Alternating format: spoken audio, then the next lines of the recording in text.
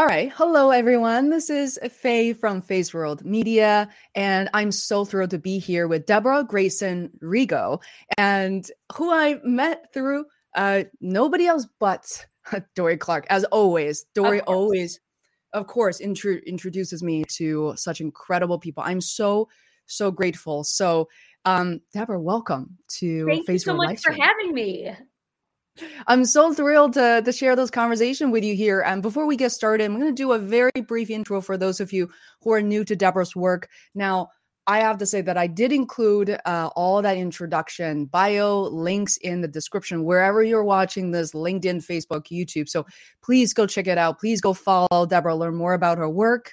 And here we go. Deborah is a keynote speaker, executive coach, consultant, who has taught leadership communications for Wharton Business School, Duke Corporation Corporate Education, Columbia Business Schools, Women in Leadership Program, and the Beijing International MBA Program at Peking University.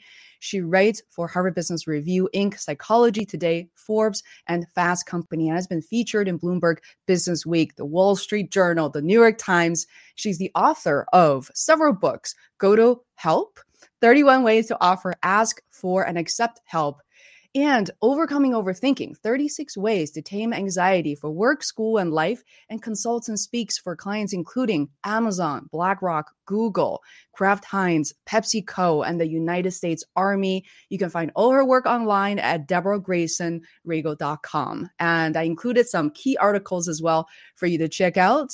So, Deborah, believe it or not, one of the first things I want to kind of get into is the fact that you teach leadership communication, but I think communication in general. And I emailed you about the reason why I so look forward to this as an immigrant woman of color. I've always really struggled with, public speaking, or even earlier on as a podcaster. I know some people be like, what? Faye struggled with, all of these things. I really did. I was just really trying to hide it and trying to internalize it. And but you're also on YouTube, where I'm able to learn so much, so many different tips. I love the YouTube shorts you have, under 60 seconds. Oh, thank you. Yeah. I think they're mostly me and my dog, but she's always a willing subject. She has never fought me on any of that. But thank you. I know you to be an expert around YouTube as well, so I definitely appreciate the feedback. Oh, you have not just, 200 followers. You've over the years, really built an audience of over 100,000 followers on YouTube. I know that I've never heard you talk about like numbers, followers, subscribers, but right behind you, that's a silver plate. Is that?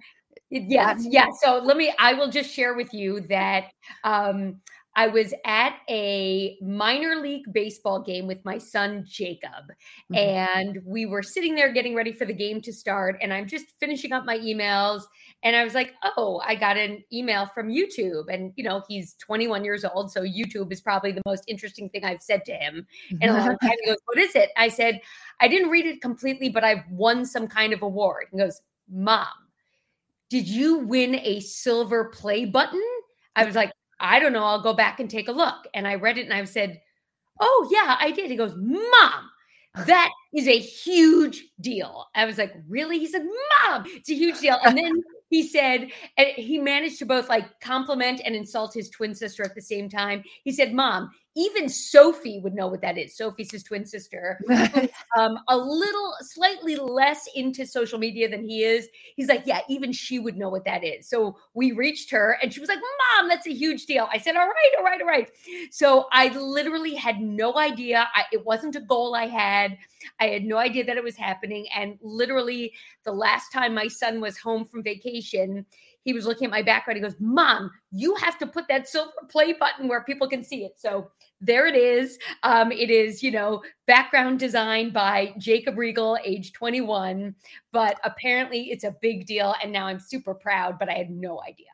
Oh, that is the best part, when you win something and it's not even that important to you, or something completely unexpected. And it makes you cool to your kids. I mean, bonus. Right. Cool to your kids. Oh my goodness. Usually, actually, I feel like if there's a YouTube marketing team to gather feedback on what this means, I mean, that's incredible.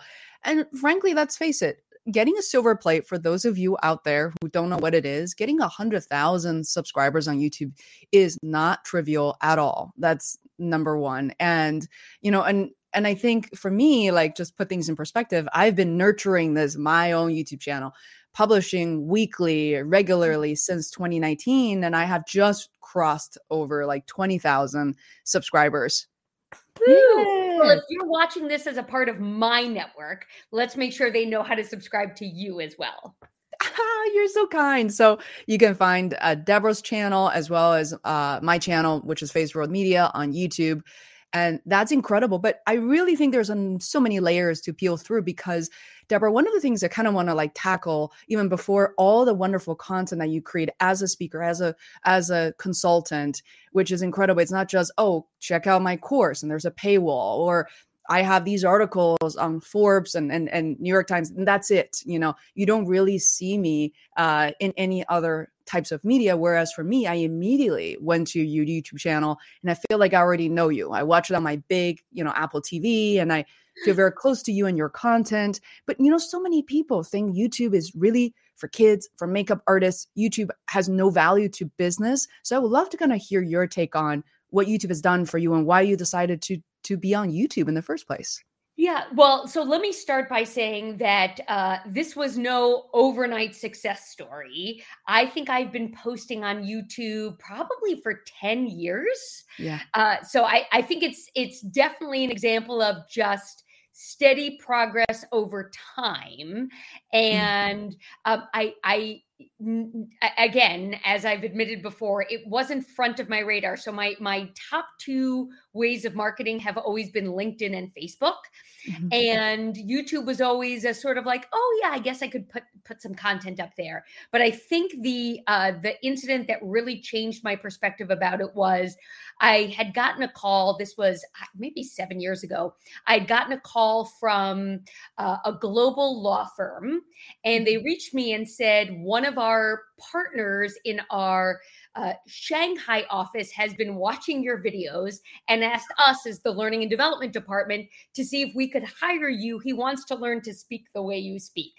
And long story short, it ended up not making financial or practical sense for me to go to Shanghai, even though I've been to Shanghai for clients many times before. Nonetheless, this didn't make sense. But I said to the person who was talking to me, I said, I see that you're a global law firm. You must have a North American learning and development presence. And they said, yes. I said, would you be willing to make an introduction? And they've been my client for the last 7 years. So both North American and now globally. But it really wasn't until this one person was watching my videos that I got connected to this wonderful long-term client relationship that I have. Wow. And the other thing that I'll share from a business development perspective is, because I have a range of content. So I have some highly produced content. So things where like clearly I had a makeup person take away the shine, and a hair person, and high-end equipment, and everything from literally me outside walking with my dog with trucks rolling by. I have lots of different samples that I can send to prospective clients who want to get a sense of how I am in the world, how I'm going to show up. So it's been really helpful that way also. I'm not scrambling for examples to send them. You are touching upon some really important things that people who are not creating content on YouTube or elsewhere will really think about, which is, you mentioned you have these high production footage, which I have seen, and background lights and everything. At the same time, I see you in the park, you're traveling, the lighting may not be perfect, but you're teaching anyway. So a lot of people struggle to say, well, I have to be here. The standard is here. It could be no less. But frankly, over the years, I have learned that that's not the case at all. Like, I've had a lot of clients discover me when I am very shiny, like I am right now. Yes. They don't really care. What's your take on production quality versus the feedback and you've gotten? So I always think about it from the perspective of, I'm talking about communication, right? Everything from presentation skills to difficult conversations to how do we talk about our mental health and mental well-being at work. So I want to model healthy, good communication skills. And I also want to model how real people communicate in the world. So most people don't have a production team helping them communicate. Most people aren't working off a teleprompter. So I have plenty of those, but I also have things around how I walk you through my thinking process, how I manage a challenge. And I think it gives people a real sense of me in a variety of settings. I'm always happy to share something that makes me look like a work in progress. Why? Because I am. But I also want to share things that don't undermine my professional credibility. And so far, I don't think I've done anything that would undermine my professional credibility because it's a real human communicating. Mm. I think one of the reasons why I was so drawn to your content is because you're not trying to be the same or trying to be perfect in every video. And sometimes there's a level of mystery. I know that you've been traveling and most recently to Denmark, and you asked me to follow you on your journey on LinkedIn. But it feels like as a result, watching your videos, we're living vicariously through you. And it's very real. And it makes me so happy to realize that, we really shouldn't be so self-conscious when it comes to content creation. For me, I'm not sure how you feel about this, Deborah. Like for me, sometimes there's a burst of inspiration. Sometimes right before I'm ready to go to bed, tired, but I really want to say something. And I just go ahead and record it. Do you ever catch yourself in those situations creating content when you're not feeling like 110%? I am usually not feeling 110%. And if you follow me on YouTube, you will see how many of these are literally me walking my dog, right? I'm walking my dog and a thought comes to my head and I go, I can't imagine I'm the only one who has this thought or has this challenge. So let me just record it. YouTube will tell me if it's relevant. So I just throw it out there. Yes, I really don't care about looking perfect because I rarely look perfect. And I want people to know that when you get me, if you hire me as your coach or your speaker or your trainer, whatever it is, I'm going to pay attention to how I come across. But at the end of the day, there's not a different Deb who shows up as a coach or workshop and the one who shows up, having a cup of coffee across from you. That's too many things to remember. I don't want to have to remember who I was when I showed up that way. I'm just me. Love it. Love it. And then for those of you who are tuning in, I know we can't really see any viewers through LinkedIn just because of how API is connected. Please say hi and ask questions now or later. I do monitor this channel, trying to provide value to as many people as possible. And thank you for subscribing to Deborah's channel. I love it. And I love interaction. So I was just wondering also in terms of YouTube, there's so many questions. And I know that, Deborah, you're the main guest for this upcoming November event with Dora Clark, and I'm going to be there also as a guest. And I think I would love to take this opportunity to answer a few questions, perhaps one of which is, a lot of speakers and coaches, which I do work with some of them for their YouTube strategy, then they at the beginning, there's always that struggle of how do I translate my products and services into YouTube videos? It feels so foreign at the beginning, but I've seen you very, very seamlessly. And then also you've had, I think, hundreds of videos at this point. Like, how are you planning your content? How are you connecting with the audience and then the products and services, like as an ecosystem? Yeah. So, and I think you've made a really important distinction that I want to just highlight, which is part of what you do, if I'm understanding correctly, is help speakers and coaches and trainers do this work, plan their YouTube strategy. That's actually not what I do. So I want to be really clear that if that's what you're looking for, you are the person to go to. I'm somebody who's doing it for my clients who don't tend to be coaches, trainers, and speakers. I'm doing it to sort of put content out into the world. But I just want to be really clear that your expertise is for sure not my expertise. And I look forward to learning from you as well. So number one, I don't have a strategy. So if you're looking to have a strategy, I am for sure not your gal. I don't have a strategy. And here's how much I don't have a strategy. About 2 months ago, I decided I was going to post a short every day. How hard could that be? Well, guess what I am no longer doing? Posting a short every day. I just couldn't keep up with it. So I was like, I'm going to post a short when I feel motivated, and I might pre-record a couple of shorts so that on a day that I don't feel motivated, I can get them up there. But I think a really good thing for me to keep in mind is like, nobody's watching and waiting for my next YouTube thing, right? That would be an overinflated sense of my own importance in people's world to think people are going to freak out that it's been 9 days since I posted something on YouTube. So I don't really have a strategy. I do have a point of view, and my point of view is give people something of value, and they may be interested in your services. I am not really using it to sell my services. So it's not a direct, like, if you want more of this, please sign up for my online class. Yeah. Number one, I don't have the online class. And I think for other speakers, coaches, and trainers, that might be very much how they're using the platform. It's just not how I'm using the platform. Mm-hmm. Was that a predetermined decision? How do you go about, here's the time I'm spending, the value I'm providing versus, here's the revenue dollar amount that's associated with this effort?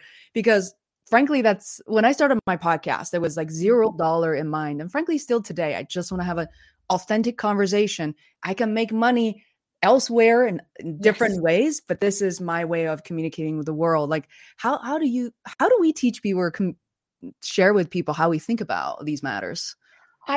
Honestly, I think a big difference is where you are in your business and what you need it to bring in for you, right? So the perspective that I have 18 years into my business is that I am going to make my income doing high cost speaking, consulting, and training.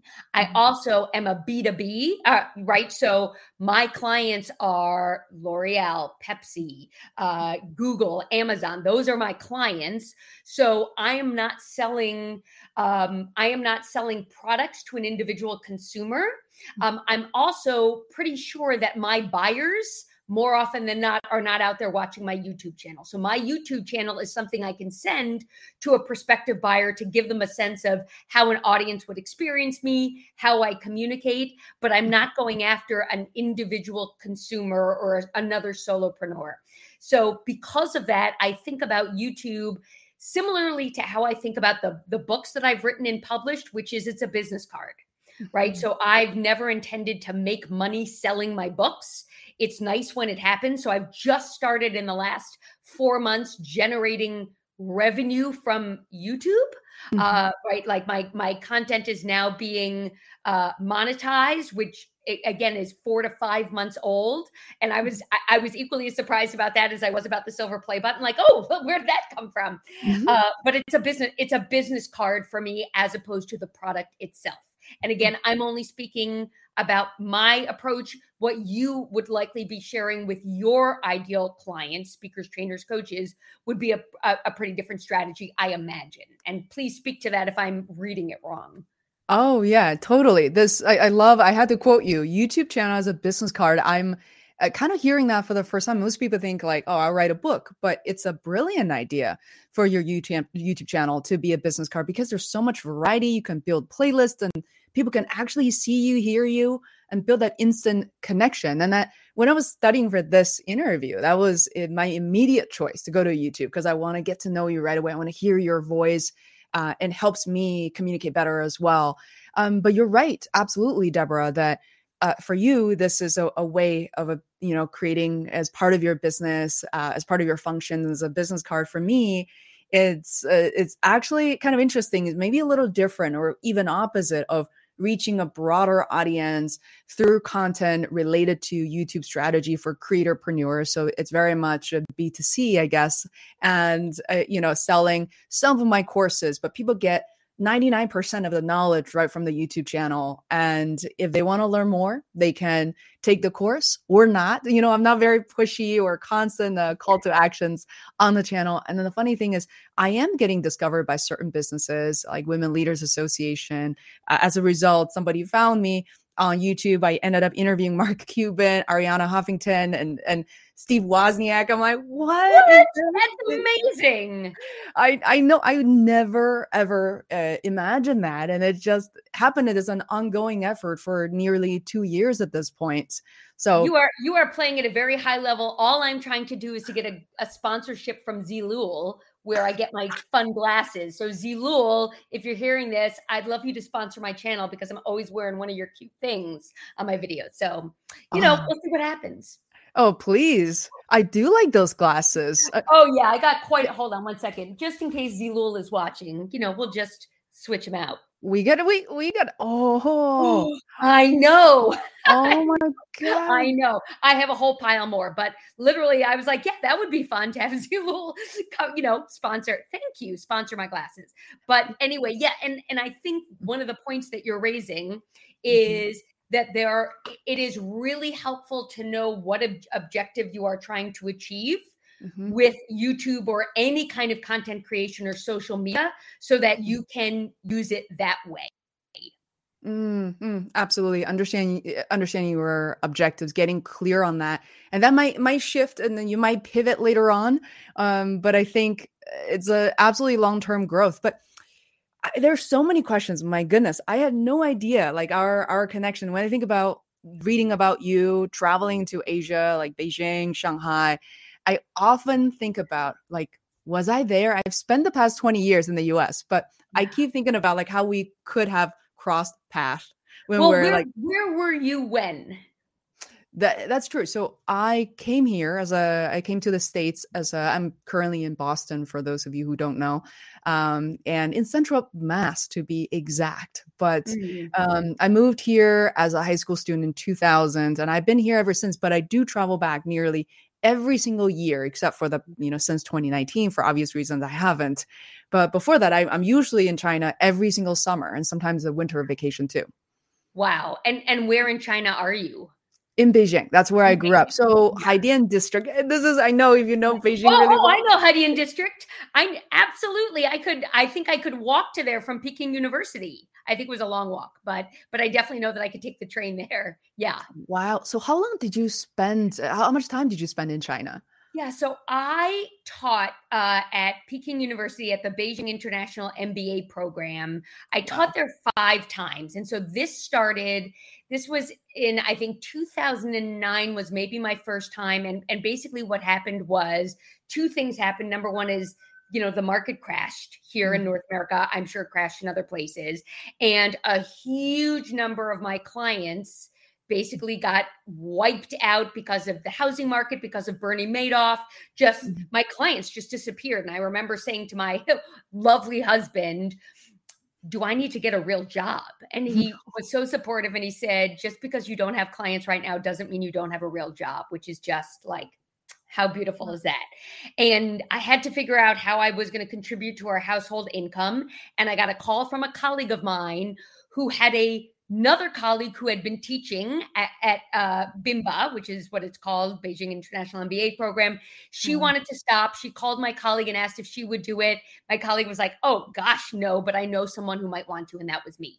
And so I've got an important point that I want to reiterate about that in just a second. And so I had little kids at home, like little twins and my husband, and I didn't really want to go, but I needed to go for financial reasons. And I ended up doing it 5 times, teaching there. And then after the 5th time, I said, actually, that was a decision that I made financially. And now it no longer is a financial necessity. And in fact, it will cost me more to do that work than it will to stay here and do domestic work. And so that's how I wound up here. But as a result of that experience, I ended up getting a number of teaching jobs. So teaching at Wharton, for example, teaching at Duke, for example, where there is a significantly high population of non-native English speakers, and in particular, people from China, which led to the publication of my book. I don't know where it is. Tips of the Tongue, the Non-Native English Speaker's Guide to Public Speaking. I have a Udemy for Business course on the same topic. And so I was able to turn it into content. Wow. Yeah. I Yeah, love how it's interesting. It's like following the M&Ms, like just hearing how the dots are connected, exactly. accepting a job, to support the family, to contribute to the family. And later on, that job translated to all these future opportunities and the ability, the experience to work with non-native English speakers. Yes. That is wow. Because right now I'm hosting two very dear guests in my house, and it's interesting. I used to tell them like, you guys are Spanish speakers. It's so easy for you to learn English. And even, I don't mean why, what do you mean you also struggle to learn English? There's a lot of stress when it comes to speaking English constantly. As if for us Chinese people, I look at my mom, it's like, we really have to start from zero. And there's very few things that are, transferable from Chinese as a language. Oh, yes. Yes. I found that not just the language, but all of the cultural nuances. I mean, I'm a sixth generation New Yorker. I Yeah. have direct running through my bones, but direct did not help me teaching in Beijing, right? It was really, hold on, this is a culture where actually being indirect is is more polite. We're actually building a relationship before you talk about the work content is the order. I actually work in the reverse order, but I'm here. So Mhm. let me see what I can learn about this culture that will help me be a better teacher, coach, mentor to others. And so that really got me out of my own little world of like, yeah, do everything the way you do it. No, you've got to do things the way other people can appreciate it and take it in. Mhm. And considering that a lot of our listeners and viewers on YouTube are, speaking English as a second language, even as a Yeah. third or a fourth language, and then I'm thinking like public speaking kind of wasn't even the thing so much in China, like when I was growing up. So it's kind of a very North American concept. So what are some Yes. of the right, like tips and tricks that you have come across that could really help us? Yeah, and I will just share. I learned that it was a North American concept as I was doing this work. So I remember one of the professionals who I worked with was a native French speaker, Mhm. and they shared with me that in their growing up, getting up to speak in front of the class was something you would do if you were in trouble and the teacher wanted to make an example of you. So no wonder there was anxiety associated with speaking. If you assume that I'm getting up because somebody's trying to make me be an example for the rest of the class of what not to do. Mhm. There's a lot of challenges around that. So let's see if I can boil it down to 3 tips, which I have not thought of, but I will think of them as I am sharing them. Perfect. So number one for non-native speakers, I want to just share with you that you are not alone, and I've really come to learn some of the mindsets Mhm. that really can mess with your sense of confidence. So Mhm. things like because I speak with an accent, because I'm not a native English, people are going to think I'm not as smart as I am. Mhm. People Because I can't necessarily choose the the real word I want to use, I have to Mm. choose the word I can pronounce or the word that comes to mind more quickly. People are going to assume I'm limited rather than have expansive knowledge. That people are going to assume that because I might need to take a pause and think about things, that I'm not a quick thinker. So I want you to know, number one, that I understand those mindsets.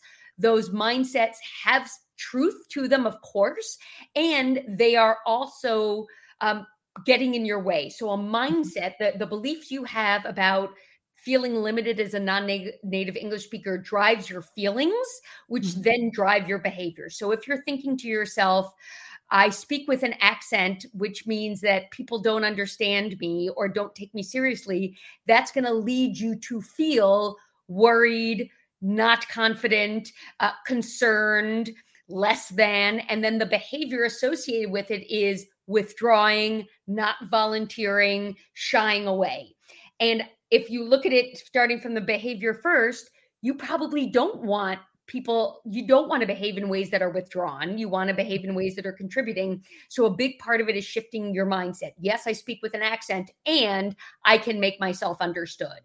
I English isn't my first language, and for many of the people in the room, they only speak one language. I'm doing something pretty impressive.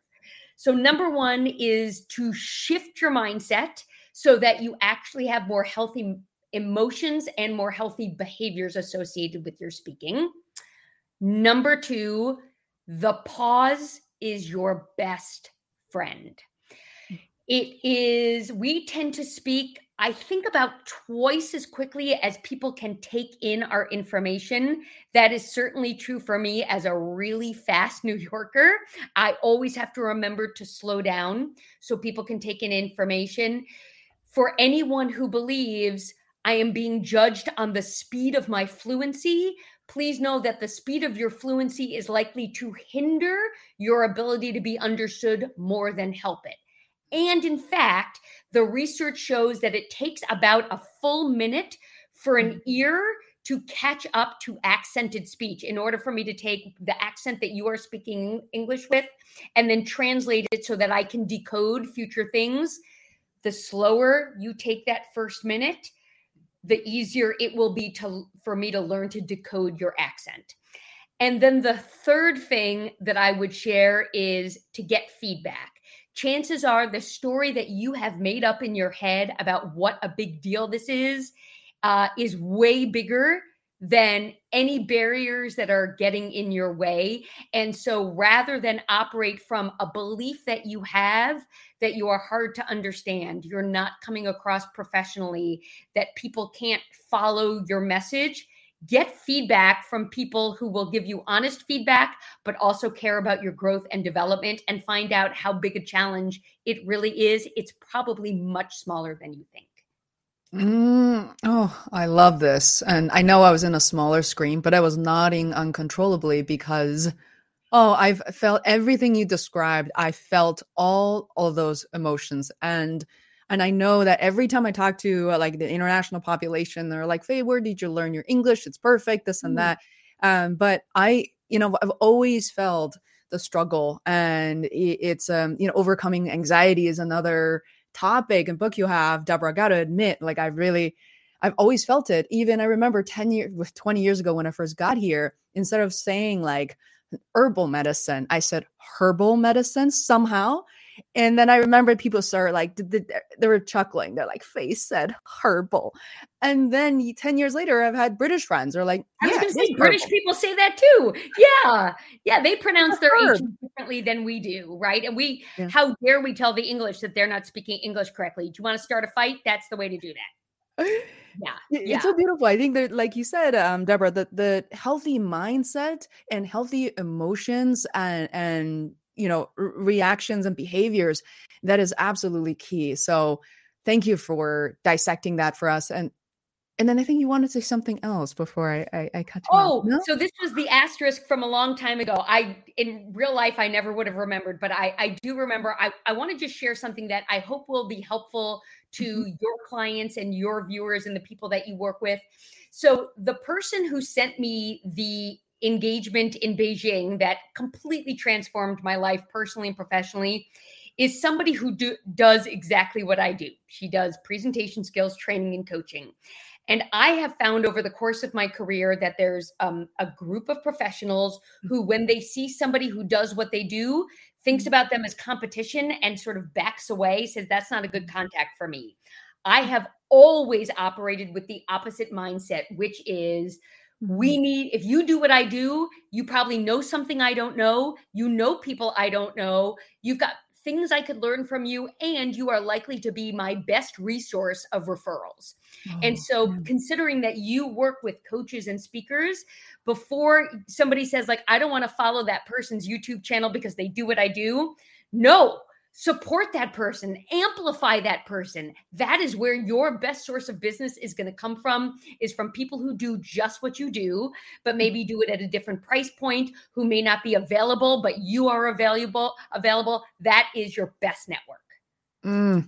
That is so important to pinpoint, because I even think about just this year of working with, Dawn Media Productions, outsourcing Angel, that on YouTube strategy work has been so helpful. I want to give them a shout out. And Lynn Peretti found me in a random Facebook group. We even had trouble recalling how we met, yet it was just made so much sense. I've operated as a YouTube strategist, and she has the production capability.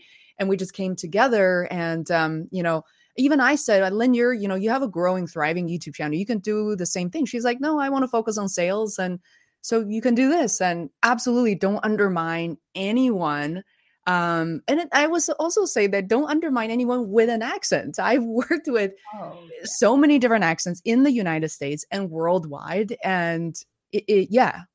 Yeah. I mean, look, it is definitely not the same. And I give just high marks to anybody who speaks more than one language. I speak English well. I speak Spanish mediocrely, which isn't even an English word. I speak 3 phrases in Hebrew and, 2 in German and 1 in French. So I am definitely not, a second language speaker, but I'm somebody who grew up trying to work against a New York accent, right? So and every once in a while it'll come out. People can typically tell that I'm from the Northeast, but not really sure. And a New York accent is something that I'm proud to be from New York, but as somebody who speaks around the world, I needed to work to modify it a little bit for my own credibility, for my own level of comfort, and to make sure people can understand me. So I never want to lose my authenticity. And I share with non-native English speakers that I would never do anything to strip them of their authenticity. And in fact, I would encourage them to dial it up. Tell us about your sayings. Tell us about your custom. Tell us about your culture. Bring it into what you're talking about. Help us get to know you more deeply. And you can also make sure that you are understood and understandable. It's so true. All the things I thought was pretty, I guess, trivial, were like not even all that interesting about me. I bring like, yeah, you came here. I came here when I was 17 by myself with a few kids, went to a boarding school, and that's part of my origin story. And people are like, that's so interesting. I'm like, really? And people remember that. And I think that really leads to not just leadership communication, but communication in general, which I've watched numerous videos of you, Deborah, on YouTube, and read these articles, and I love the humor in it, which one of the videos for people who haven't seen it yet, which I'm going to include in the description, is you started this opening like very steady voice. Hi, my name is, and I'm here to teach you this. And which I was like, wow, this is pretty standard. And basically very quickly you said, don't do this. This is the do not do this because it's not memorable. So maybe if possible, like what are some of the things that we can practice today to keep in mind? Yeah. So I think that video is called Stop Beginning Your Speeches with Hello, Good Morning, and Thank You. And I think that's the one where I think somebody had asked me several years ago about my viewership on YouTube. And I said, I don't really know. Let me check. And I saw that video had over 1 million views. Right. And I was like, oh, I guess that's a good number. And someone was like, yeah, that's a good number. Again, I had no goal and no way of knowing, but that is my #1 most viewed video. And really the idea behind it is we make an impression immediately. And if you are getting up to speak in front of an internal team and an external team, you are wasting valuable time and space by using things like hello, good morning, and thank you for having me. Now, I want to be mindful of cultural nuances. When I go and I speak in China, when I speak in Japan, I start with hello, good morning, and thank you for having me, because there is a certain level of respect that and politeness that is required, right? So I want to always be mindful of my culture. However, I really like to start a presentation often with a story, with a quotation.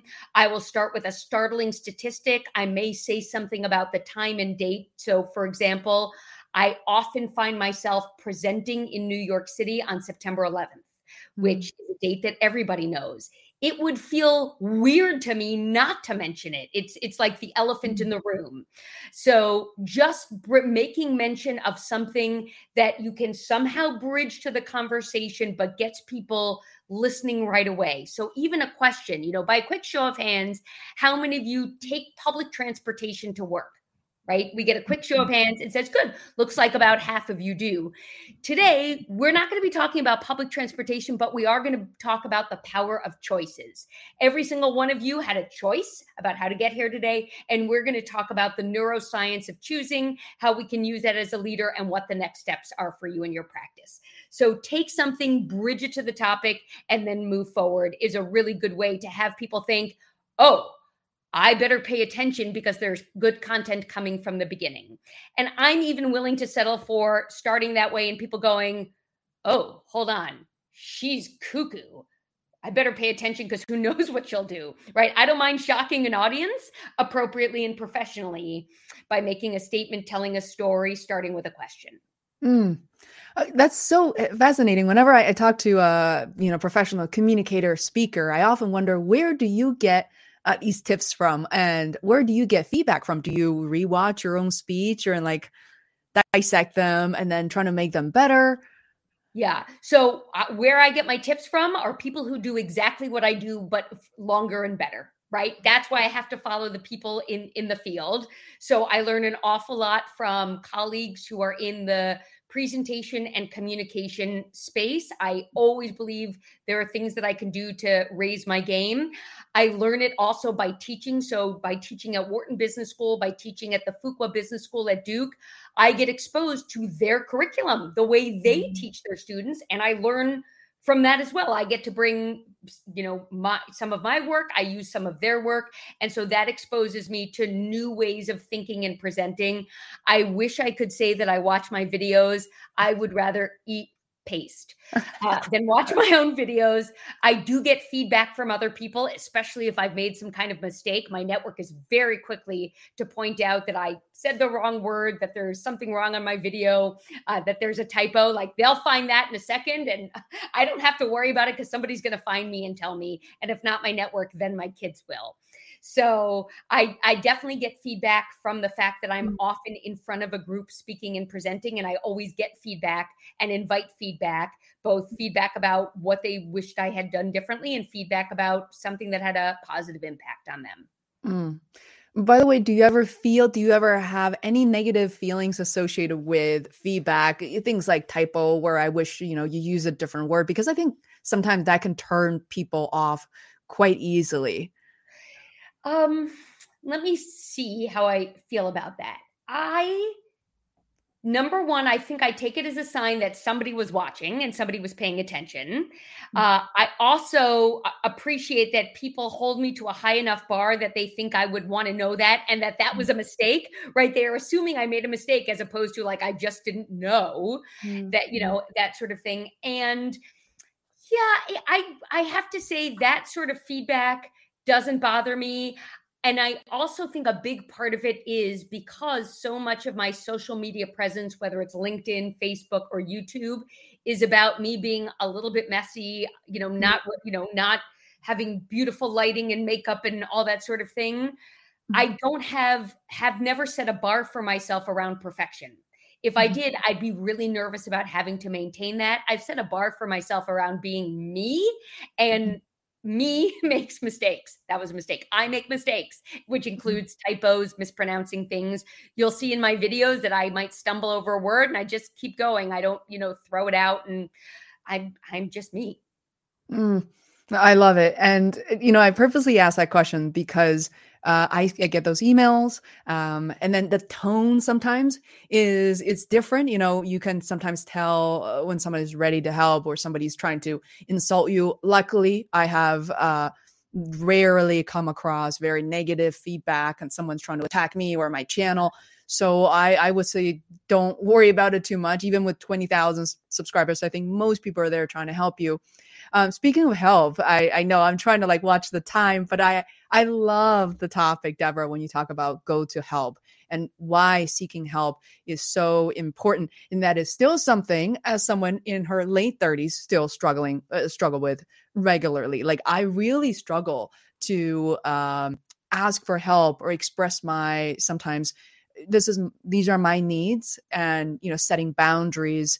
I would say, however, the good news is over the years, being the entrepreneur since 2016, I have grown a team to not just me, but me, 3-4 other people, not including contractors. And so that has helped my business tremendously. Yeah. Oh my God. But we'd love for you to talk about seeking help. Let me just take a moment in my most mom tone to remind you that the way that we met was I needed help. I don't know if you remember that, but our mutual guru, Dory Clark, asked me to do a session on YouTube. And I said, I happen to have a really well-watched YouTube channel, but I don't know what I'm doing and I don't know what I've done. I need help. I need an expert to do Oh, this you're with so me. sweet. You know that? Do you I know that that's didn't where we know met? that. Yeah, so I said, I can talk about what I've done, but I don't have a strategy. I'm not this isn't my business. I need help. Can you help me find help? And you are my help.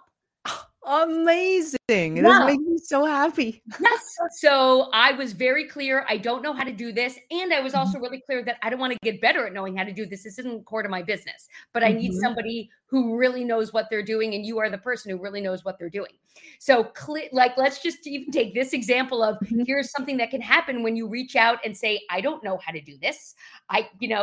This is not my zone, or it's something that I don't know how to do yet, right? This mm, is not a yet for me. I don't need to learn how to get better at this because I have mm, people like you that if I want to get better at it, I could just outsource it mhm, or hire you to teach me how to do it. But yes, people have trouble asking for help. We starting at around age 7, we start to associate asking for help with reputational risk.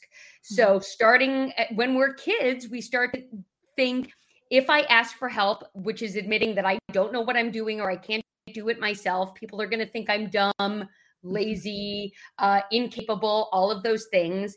And I'm 50.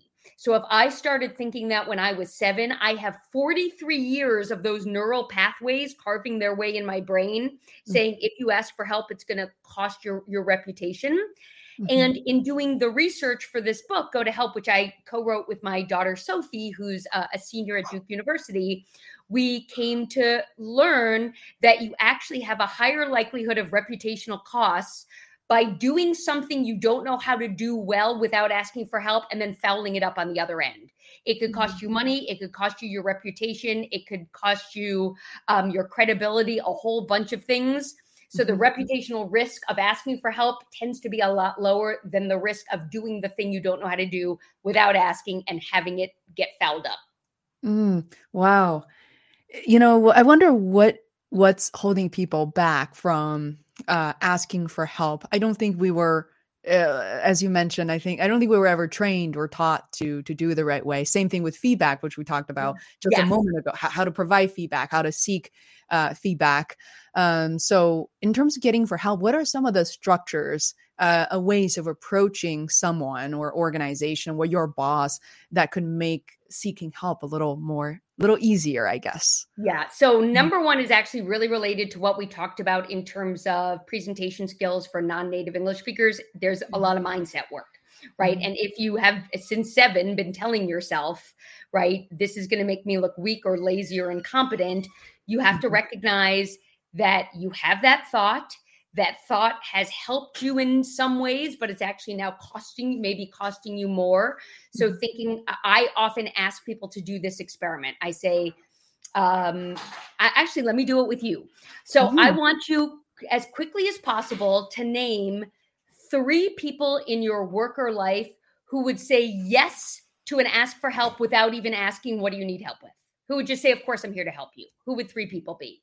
Oh, in my work, oh my god, Herman, my producer, Jorge, who's like right here helping me, and Tarek. And Great. the name could just keep going. Beautiful. Adam. Okay. Yeah. So that's the first part.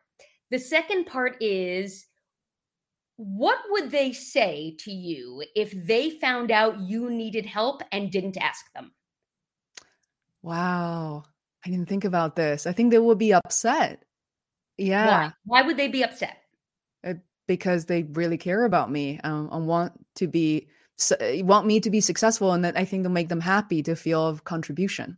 Absolutely. And would any of them, I just want to check out a common thought, would any of them be insulted that you thought they could help you? No, no, they would No. not feel that way, no. Yeah, Mm. exactly. If anything, they'd be flattered, right? Mhm, Oh my goodness. mhm, They think I can help? That's amazing. yeah, So it's a thought activity that we do in our workshops that we talk about in the book, which is put yourself in the position of the person who is waiting and wanting to help you. mhm, And keep in mind that you've probably helped them. They've been waiting to reciprocate. They would feel hurt and confused if you didn't ask them. They wouldn't want you to think you have to do it alone. Like they just don't have that mindset. So put yourself in their mindset of them being wanting and waiting to help you as well. And and one other thing that I'll say, and again, so much of this is related to the presentation skills work that we were talking about. There's a lot of cultural impacts that we need to consider. So there are many cultures, whether it's a country of origin or just the family that you were born into, where asking for help outside the family unit is frowned upon, right? We don't make it public that we're having a problem or that we need help. And so it's also really helpful to think about how were you raised as it relates to asking for help. So I was raised in a family where I was recognized and rewarded for my resourcefulness. And I interpreted resourceful as you can figure it out yourself. Nobody told me that, but that was my reading of it, which means that I have spent the better part of my life believing that I am resourceful so I can figure it out myself. So what does that keep me from doing? Asking other people for help. And so part of it is just checking, wow, what's my origin story here? And does that still serve me? And then the one other thing that I would say is every single one of us have gotten help from people who weren't helpful, right? We've gotten help from people who weren't helpful. And so we need to be willing to share with people who are trying to help us, saying, thank you so much for that. I really appreciate you wanting to help. Could I tell you what would actually be more helpful right now? And be willing to, thank them for their intention and redirect it a little bit so that we're actually getting what does count like help. So if I'm in a jam and you're like, Deb, let me give you some advice from when I was in that situation, I might say, thank you so much. I can imagine that you have helpful advice. And right now, like, can I please just vent for 3 minutes? And then we'll figure out what I need next. Yes, I've definitely been in that situation. People go right to solution mode, but we just want a listener, just want to vent or just want to express ourselves. I love it. So to respect your time, Deborah, I really love this conversation that spanned across YouTube, how we use YouTube differently from each other, and your work. Oh my goodness, your work in China. And, sort of how your path went from teaching in Beijing to now teaching at Wharton Business School, Duke, and all these incredible paths that you have really built up for yourself. And I encourage people to check out not just one book, all of your books. And there's a link. You. And my publisher thanks you. Oh, absolutely. You've written so many, and I can't wait to check out more than one of these books. I was so excited about how to help basically non-native English speakers to become better presenters. And thank you so much for all your work. Is there anything that I didn't ask you that you wish to share with my audience? I'm really grateful for this time, and I'm really glad that you now know that you are my helper. I needed you, and that's how we met. Oh, I would love to. Anything you need, Deborah, I would love to be able to share with you. Yeah, thank you so much, everyone. I'm going to end the stream now, and you'll be able to find this episode also on Face World Podcast via Apple, Google Podcasts, and also Spotify and other major channels. And I will see you very soon in the near future. Maybe tomorrow. Bye, guys. Bye.